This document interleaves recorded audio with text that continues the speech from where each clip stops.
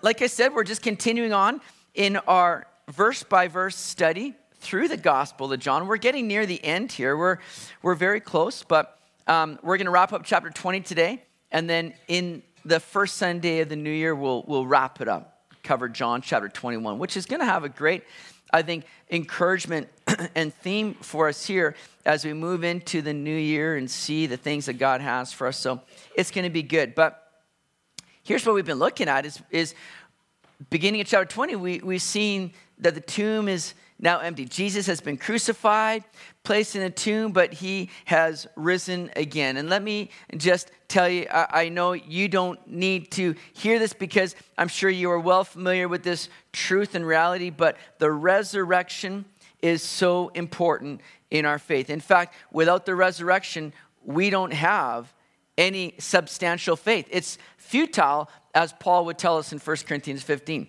We have nothing to stand on. Oh, we can have faith in God and believe, but unless there's a resurrection, it all is for naught, essentially. So the resurrection becomes so important. And it's so important that Jesus wanted to be sure that this was not just something recorded down by one person, but that there were many witnesses involved. So many witnesses involved that it becomes kind of this irrefutable thing that this is not just the disciples that are collaborating this story together and conspiring, saying, hey guys, let's just tell the world that this is what happened, all right? Let's stick together with ours. No, this isn't just the 11 at this point that are trying to conspire and try to say that, oh man, well, we spent, these 3 years with Jesus and now he's dead. Well, we can't end like that. Let's say that, no. Jesus has shown himself to many people. So there were multiple eyewitnesses to the very fact that he was alive again after his crucifixion, and he rose again from the grave. In any court of law, in any trial that takes place, there needs to be witnesses, right? If you don't have witnesses, then you can't really validate or prove what you're trying to argue in a court of law. But Jesus here certainly had witnesses covered. In fact, here's a little bit of a list to see after his resurrection who he appeared to and kind of the way things unraveled here. First of all, we know that he appeared to Mary Magdalene, as we covered that last Sunday, the beginning of John chapter 20. And then along with Mary Magdalene, there were other women that came with her to the tomb, as Matthew records. So Jesus appeared to them. And then he appears to Cleopas and his companion on the road to Emmaus, those two disciples. All of a sudden, Jesus is there with them. They don't recognize him. He starts to share scripture with them. And then at the breaking of bread, suddenly they had that understanding, their eyes were open. They saw that it was Jesus. So he appeared to them. And they went and shared with the other disciples. They also said that he appeared to Peter himself. So there was a time before what we're going to see in John 21 where Jesus had kind of, it seemed, a one-on-one restoration time with Peter. And then he appeared to the disciples there behind locked doors, as we're going to see in our passage this morning. And then a week later after his resurrection, he appears to Thomas along with the other disciples there. And then he appears to 7 of his disciples in Galilee, an unknown number of days afterwards. That's what we'll see in John 21. And then again to the 11 on a mountain in Galilee. Then he appears to 500 disciples at a time. So, in other words, this is more than just somebody, who's been just having some kind of like hallucinating experience. Well, I think I saw Jesus. No, he appears to 500 at once. It's kind of hard to have a collective hallucinating experience with 500 at the same time, right? This is something where, again, Jesus is showing, this is real, guys. I'm alive. He appears to 500, as 1 Corinthians tells us. And then there are other various meetings with the 11 during that 40-day period that Jesus walked about on the earth in that resurrected, glorified body before his ascension to the Father. So 40 days after his resurrection, before he ascends to the Father. So many cases where people had seen Jesus. It's true. It authenticates it. It validates the fact that Jesus is alive. And so getting into our text here this morning, John chapter 20, verse 19, it says this. Then the same day at evening, being the first day of the week when the doors were shut, where the disciples were assembled for fear of the Jews, Jesus came and stood in the midst and said to them, peace be with you. So here comes Jesus now. It's the day that he rose again, first day of the week, Sunday, and He comes to them in the evening time now. And he appears to them. He wants to make himself known to them that he is alive. But here's the thing. Notice the attitude of the disciples. They're all gathering together for fear of the Jews, right? They're worried. Nobody's out looking for Jesus. Nobody's comprehending the very things that Jesus had already told them. That, listen, guys, I'm going to be going to Jerusalem. I'm going to be crucified, betrayed. I'm going to die, but I'm going to rise again 3 days later. Jesus has been very clear on the whole agenda. But the disciples are not comprehending or understanding. They're not out there looking for Jesus. They're huddled together in isolation, worried, stressed out, in fear. They're worried about the Jews. Now, the Jews, when that refers to that in the Gospel of John, it's talking about the religious establishment. You know, the priests and these were people that, again, had gotten very far from God, had gotten very corrupt. It's a religious establishment, the very ones that had kind of, got Jesus crucified to begin with. Remember, Jesus had told his disciples, listen, the world is going to hate you because it hates me. It's not going to be an easy ride being a follower of Jesus, but he prepped them on it. And I'm sure the disciples are thinking, oh man, this is happening a little quicker than I imagined it to be happening here. They're all huddled together going, oh my goodness, we can't make ourselves known because they're going to be coming after us now as followers of Jesus, trying to silence any kind of witness we might have. So they're huddled together. They're worried. They're fearful. But then Jesus comes. And it's interesting because Jesus is sure to record this very fact that they're in there while the doors were shut, which implies that they were locked, okay? And I believe John puts that in there to show that Jesus' resurrected body is no longer limited by any kind of physical matter or physical dimension. All right? Jesus doesn't have to come up to the door and be like, oh my God, these guys knock on the door. Guys, can you let me in? I'm here. I want to reveal myself. He's not having to knock on the door. He's just also like there with them. This resurrected, glorified body is completely new. It's different. It's changed. Luke records how Jesus was with those two disciples on the road to Emmaus, and he's breaking bread with them. And as he breaks bread with them and they have that understanding, suddenly he vanishes from them. He's gone. Poof. He's not having to get up and excuse himself. He's just like, different body, gone. And now he appears to the disciples, and it tells us also in Luke's gospel that he began to ask his disciples for some food, and he began to eat with them. This new glorified body, though it was completely new, he's able to do these physical things, but not be limited by physical things. And I love that aspect of the resurrected body. You see, Jesus is giving us a preview of what is to come for us, of our own glorified bodies to come.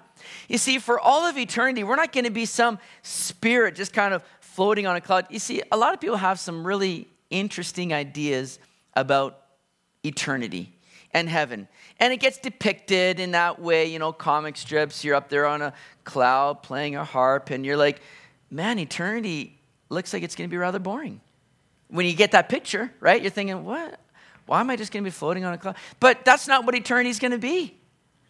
Eternity is going to be so radical where we're going to have new bodies that aren't limited by anything. We're going to be reigning with Jesus here in his kingdom on earth for 1,000 years, and then a new heaven and a new earth is going to be created.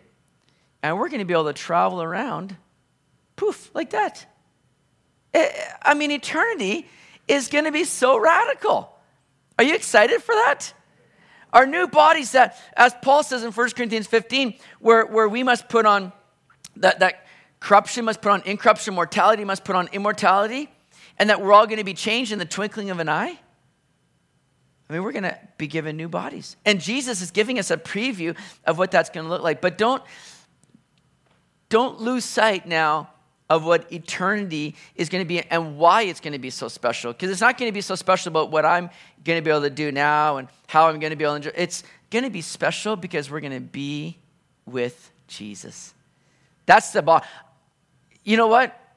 If my body was limited, it's okay with me as long as I'm going to be with Jesus. But I think we're going to get the best of both worlds here. 1 John 3 verse 2 says, "Beloved, now we are children of God, and it has not yet been revealed what we shall be, but we know that when he is revealed, we shall be like him, for we shall see him as he is. And that's going to be just so wonderful. Now, like I said, up until this time, now there's been a lot of fear and doubt among the followers of Jesus. This whole resurrection scene hasn't been an immediate occasion of rejoicing. There's been a lot of fear and doubt and worry that's been going on. In fact, look at what Mark's gospel records for us. In chapter 16, verse 10 to 14, it says that she, Mary Magdalene, as we read at the beginning of John 20, Mary Magdalene went and told those who had been with them as they mourned and wept. They're not thinking, oh, he died, no worries, because he said he's going to rise again. Let's just count down. No, they're not counting down the days. They're mourning and weeping. And when they heard that he was alive and had been seen by her, they did not believe. After that, he appeared in another form to two of them as they walked and went into the country. That's the two on the road to Emmaus. And they went and told it to the rest, but they did not believe them either. And later he appeared to the 11 as they sat at the table, and he rebuked their unbelief and hardness of heart, because they did not believe those who had seen him after he had risen. So they have these eyewitnesses. Mary comes back, I've seen Jesus. Nah, sorry, Mary. I don't believe you. The two on the road to Emmaus, we've seen Jesus. No, I don't believe it. These guys are all doubting. They're worried. They're in a locked room right now. But yet, notice what Jesus does here. He comes in, look at what we read there. At the end of verse 19, he says, peace be with you. Peace be with you. Now, I love that. That's kind of a common greeting for, Hebrews. The word shalom in Hebrew simply means peace. That was a common way that they would greet one another, peace. Kind of meant everything to your highest good. But I believe when Jesus says this now, peace be with you, I think he's using this word now in a greater importance and with a greater significance in a way that this word truly hasn't really been comprehended up until this point. Because no longer is this just shalom, oh, peace unto you. May everything be well with you. This is everything is well with you now because of what I've done. You see, Jesus is not just looking to secure this peace and to remove fear. He's looking to say, I want you to understand the peace that you now have with God because of what I've done for you. Because of the fact that I died for your sin and that I've risen again, you now have access to God the Father. Just as Jesus had said to Mary a few verses earlier when he says, go back to the disciples. I'm going to be ascending to my Father and your Father and to my God and your God. He says, you now have a different relationship. You can now experience peace with God. This is a peace that they hadn't understood or comprehended up until now. And Jesus says, peace be with you. Because now, because of what I've done, you're going to experience peace to a whole different level. In fact, Romans 5:1 says, therefore, having been justified by faith, we have peace with God through our Lord Jesus Christ. That wasn't possible apart from what Jesus has just accomplished. Nobody can have peace with God apart from Jesus and faith in him. There's a lot of people that think about God and they're fearing and trembling and thinking, I just want to try to stay clear of God. I don't want anything. But Jesus says, no, you can have peace with God. And it comes through the forgiveness of sin. It comes through faith in Jesus, through trusting in the work that Jesus has done for you on the cross and understanding that that work is complete and it took and it was accepted because he rose again. It validates the work that Jesus did to where we can say, oh, I am at peace with God now. Can you imagine that? See, all through history, people have had different ideas about gods and they've worshiped false gods, but none of those religions ever bring people into peace with their God. They're worried. There's no assurance. They're trying to appease their God. They're trying to live a good life, do good things, and hope that their God is going to one day accept them, but there's no peace. But as Christians, it's a whole different thing. We have peace with God, not because of what we do, but because of what Jesus has done for us. Oh, may those words ring out in your heart today. Peace be with you. That's what Jesus wants you to know and experience. Peace. Not just a formal greeting, peace, shalom, but you have peace with God today. Because that's available now through what Jesus has done for you. And look at verse 20. When he had said this, he showed them his hands and his side, where the nails were pierced through, where the spear was thrust through his side by the Roman guard. He showed them his hands and his side. And then the disciples were glad when they saw the Lord. So Jesus goes on to show the disciples his wounds. It's interesting that in his resurrected body, those wounds weren't gone. You'd think, oh, all those horrible things would be removed, but in his glorified body, those wounds remain. In fact, so much so that, as I said last week, when John is writing Revelation, he's taken up before the throne of God. It says that he saw a lamb emerge, the Lamb of God, as though he were slain. See, even in all of eternity, Jesus is going to be bearing the marks of his wounds, the very battle scars that he went through. Not, I don't believe, to kind of hold that over us. Look at what I had to do to have you here with me. Oh my goodness, look at this. Not in a way of holding it over you, but to say, look at how much I love you. This is what I was willing to do so that you could have life with me and that we could spend eternity together. It's an act of love, and it's a show of his great love for us. It'll be a reminder for us of of the price that needed to be paid, and that we couldn't do it ourselves. Jesus did it for us. And the only reason we're there is because of Jesus. All of eternity will be reminded of the great work that was accomplished for all those that believe in Jesus to be with him for all of eternity. You see, as Jesus says, look at my hands and my side, there were those that believed in this day that Jesus only came as a spirit, that he wasn't really in the flesh. In fact, Luke chapter 24, verse 37 records for us that when Jesus comes into that room, all the disciples thought that they were seeing a spirit. They didn't even realize that this was Jesus in the flesh there. And it became a false doctrine and teaching that crept into the early church, where people began to say Jesus never really came in the flesh. He was just a spirit among us. There's no way he could have taken on flesh.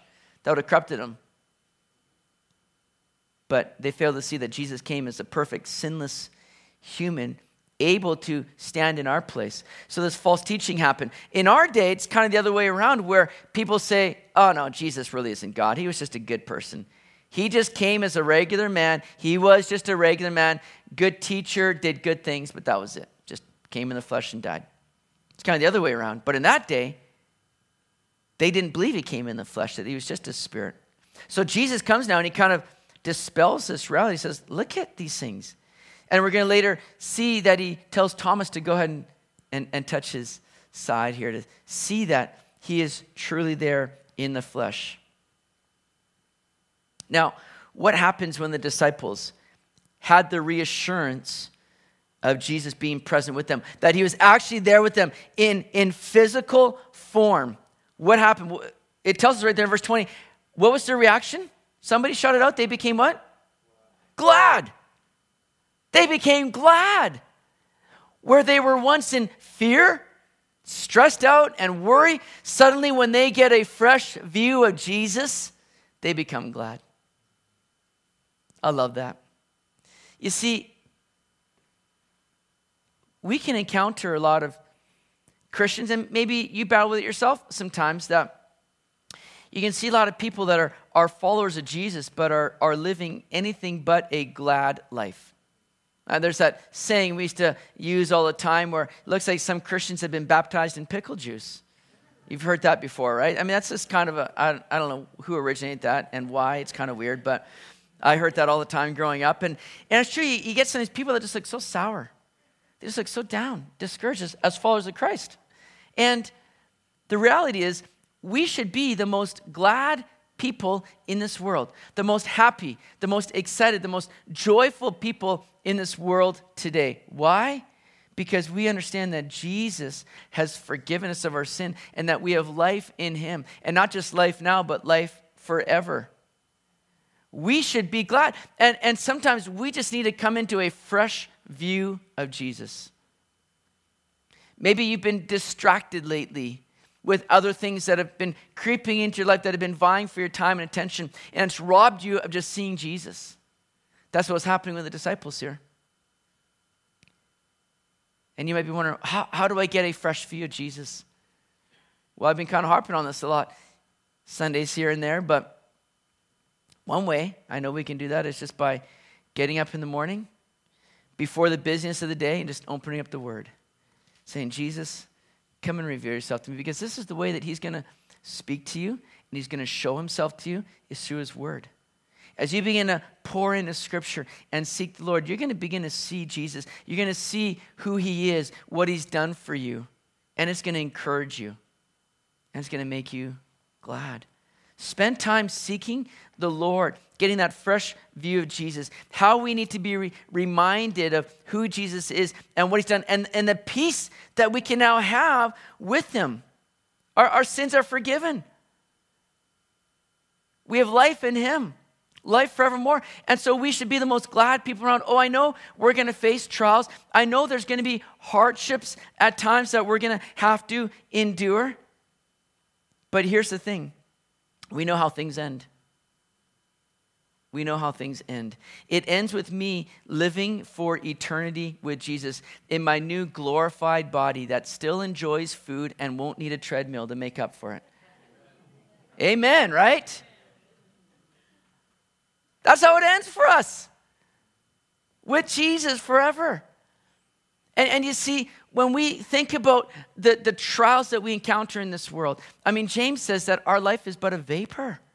What's a vapor? It's just like this little mist that goes up and it dissipates in no time. You can't grab it. You can't. It just goes before you even have a chance to even look at it barely. That's what our life is like in comparison to all of eternity.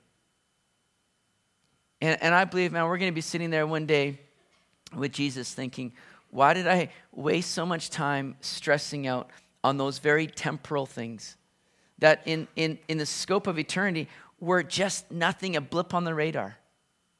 Why did I spend so much time worrying about it, stressing about it?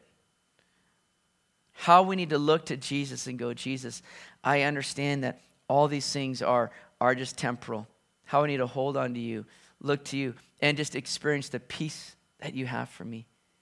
Experience the gladness that I can have as I get a fresh view of you, Jesus. That's what we need to do. Well, Jesus says to them again now, verse 21, he says this, peace to you, as the Father sent me, I also send you. And when he said this, he breathed on them and said to them, receive the Holy Spirit. So with the disciples now glad and pumped up with some excitement, here's what Jesus does next. He commissions them. He sends them out. Here's the wonderful thing, gang, is that we're not just waiting and biding our time for eternity. That's what a lot of Christians kind of do. They're saying, well, I'm just hanging on, waiting for Jesus to come back, I'm just hanging on. It's like, stop hanging on and just get busy serving the Lord. Because here's what Jesus does next. He commissions his disciples. He says, as the Father sent me. And that word in the Greek where he says, as the Father sent me, is the Greek word apostello, which simply is where we get our word apostle from. It means sent ones.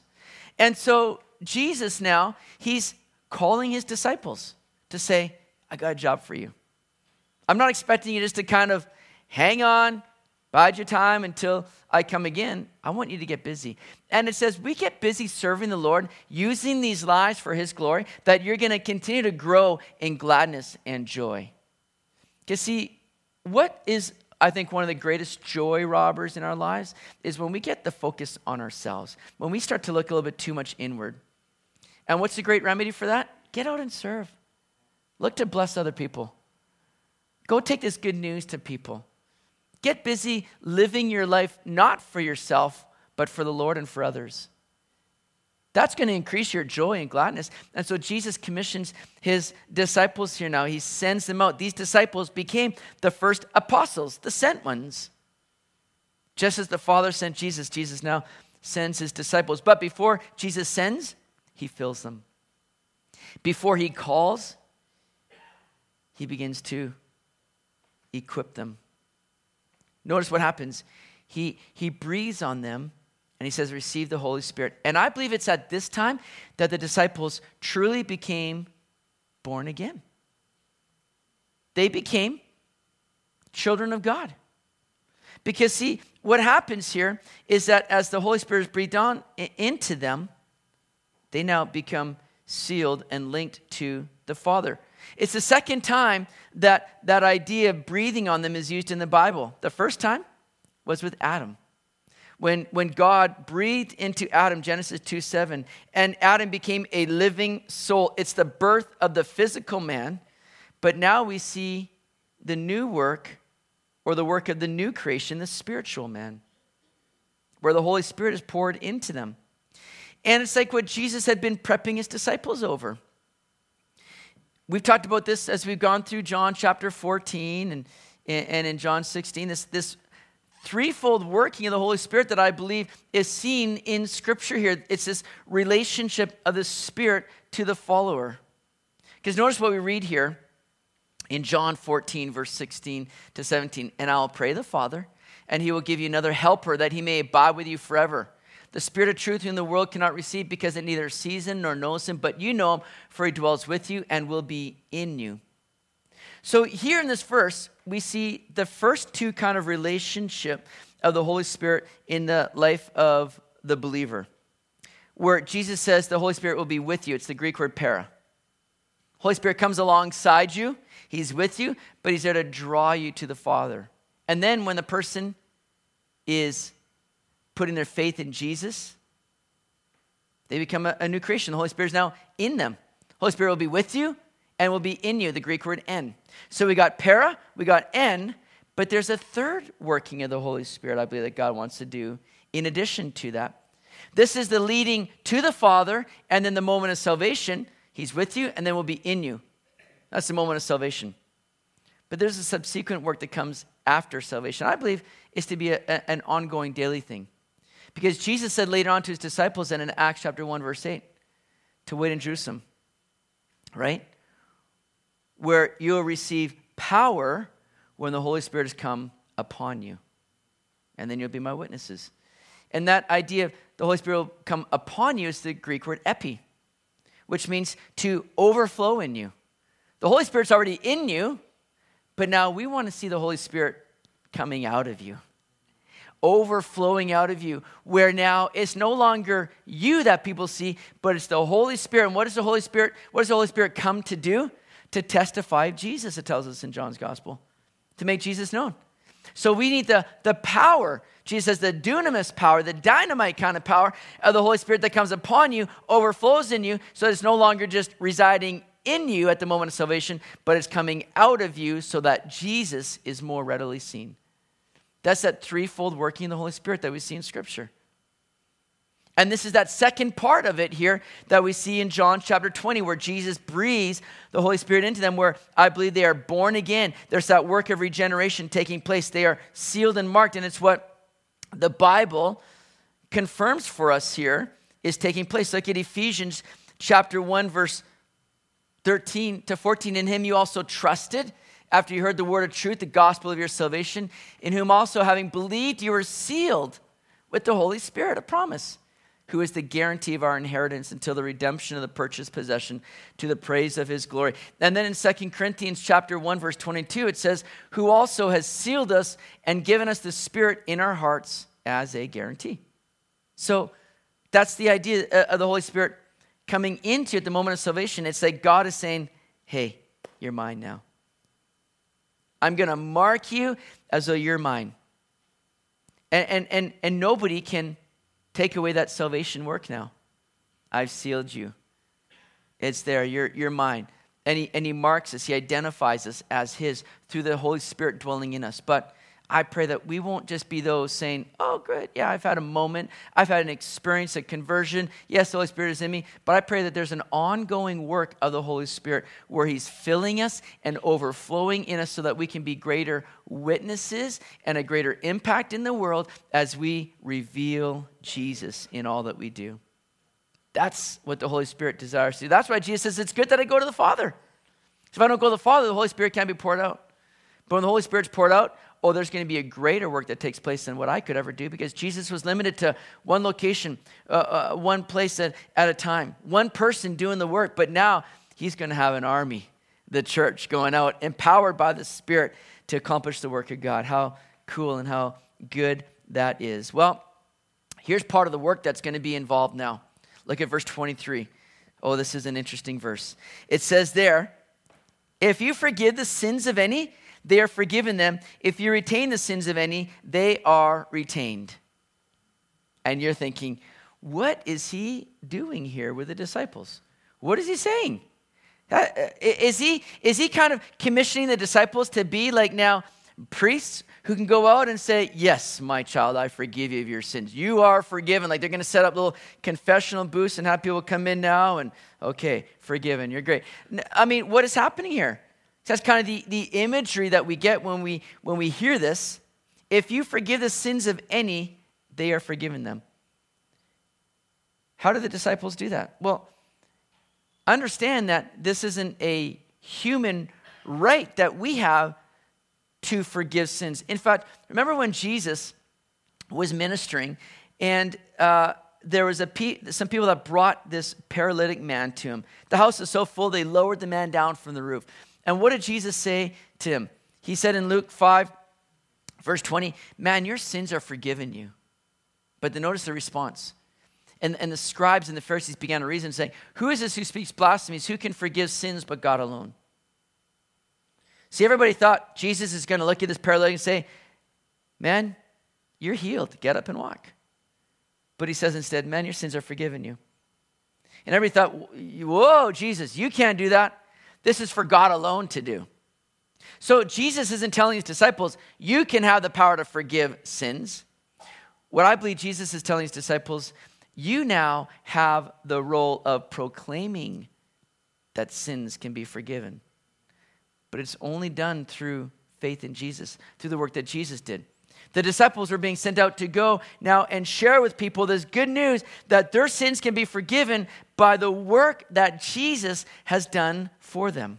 Listen to what David Guzik says. He says, Jesus gives his disciples authority to announce forgiveness and to warn of guilt as authorized by the Holy Spirit. This lays down the duty of the church to proclaim forgiveness to the penitent believer and the duty of the church to warn the unbeliever that they are in danger of forfeiting the mercy of God.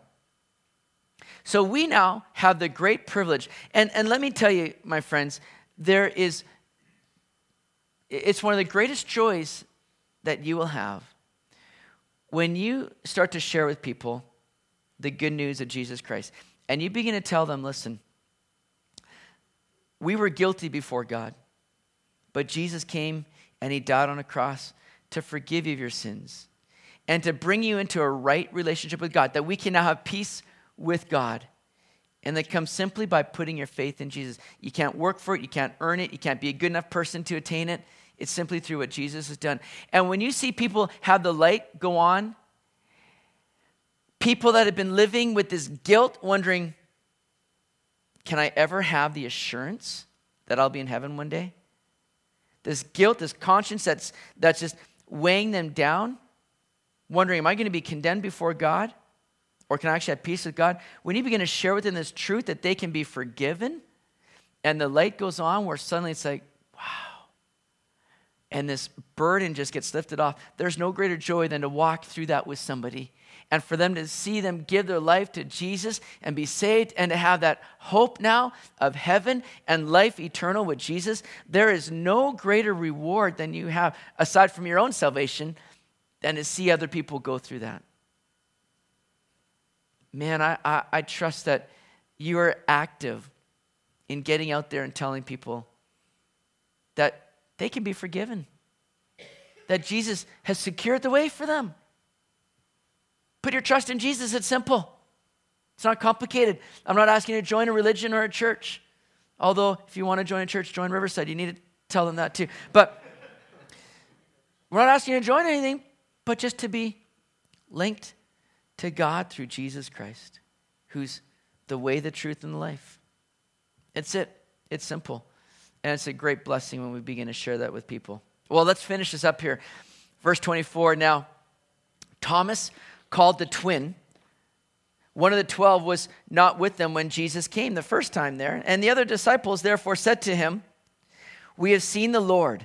And so he said to them, "Unless I see in his hands the print of the nails, and put my finger into the print of the nails, and put my hand into his side, I will not believe." And after 8 days, his disciples were again inside, and Thomas with them. Jesus came, the doors being shut, and stood in the midst and said, "Peace to you." So here's Thomas. Now, Thomas is often called what? Doubting Thomas. Hey, guess what? He wasn't alone in that. Because we've already seen how all the disciples were doubting. They were unbelieving. Even when they have witnesses come to them, "We've seen Jesus." "I don't believe you." All of them are doubting. Too bad Thomas gets a bit of a bad rap. But here's one sad thing about Thomas, is that he wasn't with the disciples 8 days prior when they got to see Jesus. In other words, Thomas has been going through an additional 8 days of misery, sorrow, I'm sure sadness, wondering, is that it? Is Jesus done with now? Is this ride that we've been on over? What's next now? 8 days, I'm sure, of unbelief, sadness, and sorrow. It's a reminder for me of what Hebrews tells us, not to forsake the assembling of one another. It's right there, Hebrews chapter 10, verse 23. "Let us hold fast the confession of our hope without wavering. For he who promises faithful, and let us consider one another in order to stir up love and good works." That's again, we all have a part to play here with one another, encouraging each other. He says, not forsaking the assembling of ourselves together as is the manner of some, but exhorting one another, and so much the more as you see the day approaching. See, we need this time together to encourage us. And let me tell you, I don't think there's been a time, and I've grown up going to church, where I haven't been blessed by going to church. Because it's here that we get to collectively just encourage one another, seek the Lord together. God promises that as we gather together in his name, he's present with us. And it's a sweet thing. And yet, there's many that miss out because they don't come. Got other things on the go. I got sports, or I got that. And I think there's a lot of times that people are missing out, going through unneedless days of discouragement or difficulty. Thomas was in that boat. And if he was just there in the assembling of the disciples that first time, man, he wouldn't have had to spend these 8 days in misery. Nevertheless, Jesus comes, and again, there's this unbelief that's been going on. Now, that's what Jesus is kind of calling them on to begin with, unbelief, not so much doubt. Doubt is that intellectual problem where there's other things that get in the way of us really seeing what Jesus wants to do, but unbelief is a moral problem. We choose not to believe. It's what the nation of Israel did when God says, "Listen, I want you to take the land. I'm giving it to you. It's yours. Take it." But in their unbelief, they said, "We can't do it. The obstacles are too great. The challenge is too much. We're gonna die." Unbelief. They refused to believe the word of the Lord. And how we need to be those that don't allow unbelief to begin to set in. Well, it might start with some doubt, but then quickly can lead to unbelief where we're just unwilling to believe. And I pray that as you take up the word of God, that you're being filled with greater encouragement of the things of God, and that you're taking God at his word in belief and receiving this, so that, again, you're not allowing yourself to be down and discouraged, but taking this in, every promise, saying, thank you, Lord, for this. Thank you for what you've done. And so look at this here. Jesus comes and he meets Thomas right where he's at. He doesn't rebuke Thomas. He says, Thomas, go ahead. Touch my hands here. Touch my side. See that it's me. He doesn't get after Thomas. He doesn't rebuke him. And that's interesting because Thomas said those things privately with the disciples. But yet Jesus knew exactly what he needed. What does that tell us? It tells us that Jesus is always present with us. He knows what you need. He knows what you're going through. And he desires to come and meet you where you're at and minister to you in that situation. Nothing is hidden from the Lord. Understand that. Whatever you're needing, praying for, seek the Lord. Trust him. That he's going to do his good and perfect work in your life. He's never distant to where he doesn't hear. He knows exactly where you're at. You know exactly what Thomas needed. And he comes, he says, Thomas, go ahead. See that it's me. I'm alive, buddy. And what does Thomas say? My Lord and my God. See, Thomas understood now, not just going off of what other people said, he's experienced it now for himself. And every single one of us need to be sure that this is a faith that's personal to you, that he is your Lord and your God. Not just going off of what other people have said, not just going off of, well, you know, my grandpa, he went to church. He was a good man. Yeah, he taught me everything. That's great and all, but is he your Lord and your God? Or is he your grandpa's Lord and your God or God? You need to make this personal for yourself. You need to be able to say, yes, Jesus, I want you to be my Lord and my Savior. The one that has given me life and forgiveness of sin. And Jesus said to him in verse 29, he said, Thomas, because you have seen me, you have believed. Blessed are those who have not seen and yet have believed. I think Jesus says that as an encouragement to all of us. Oh, there's going to be many that are going to come after you that don't have the blessing of what you've been able to experience. But we have the blessing nonetheless to see the Lord as we just pick up his word and see him clearly on every page. Be believing. Grow in your faith. Because Jesus rewards those that believes him without having the privilege of seeing him. But we're not without excuses, Romans 1 tells us, because all we have to do is look all around us and go, oh, there's truly a God. Look at everything around us. This doesn't come about by random chance. There's a God. And he loves me, and he sent his son to die on a cross. His word tells me so, and his word is proven faithful and true. And so John ends this chapter in verse 30 saying, and truly Jesus did many other signs in the presence of his disciples, which are not written in this book, but these are written that you may believe that Jesus is the Christ, the Son of God, and that believing you may have life in his name. So John lets us know, man, he's just scratching the surface here of what Jesus has done. Do you understand that you're never going to exhaust the greatness of God? Isn't that a wonderful thing to realize that no matter how many times you read through the Word of God, every time you go through it, you're going to keep seeing Jesus and the greatness of his love for you, the greatness of what he's done for you. You're going to see him popping through those pages of Scripture in fresh ways that you will keep uncovering the greatness of Jesus. John will later say, I mean, all the libraries in the world couldn't contain all the volumes that could be written about Jesus and what he's done. We're just scratching the surface.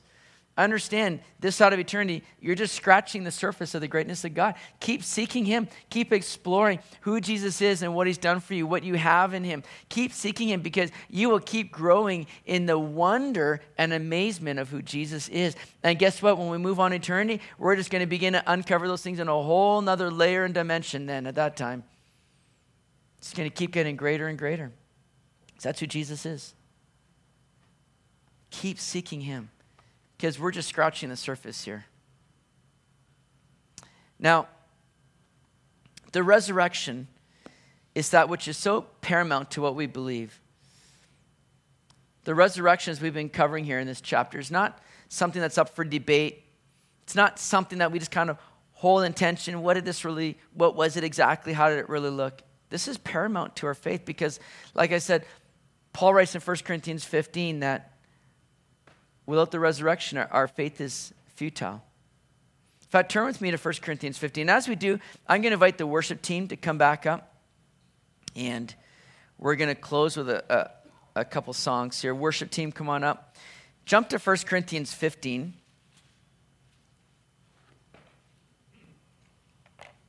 Starting in verse 12, this is what we read.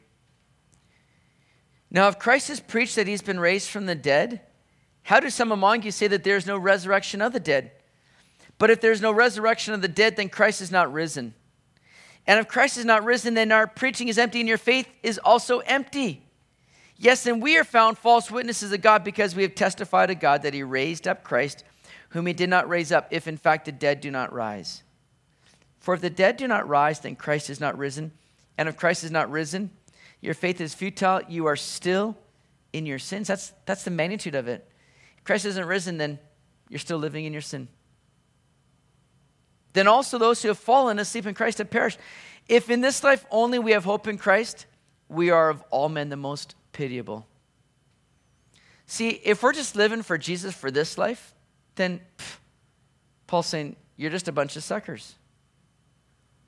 No. The very resurrection is our very hope. Hope that keeps us moving through this life with expectation of greater things to come.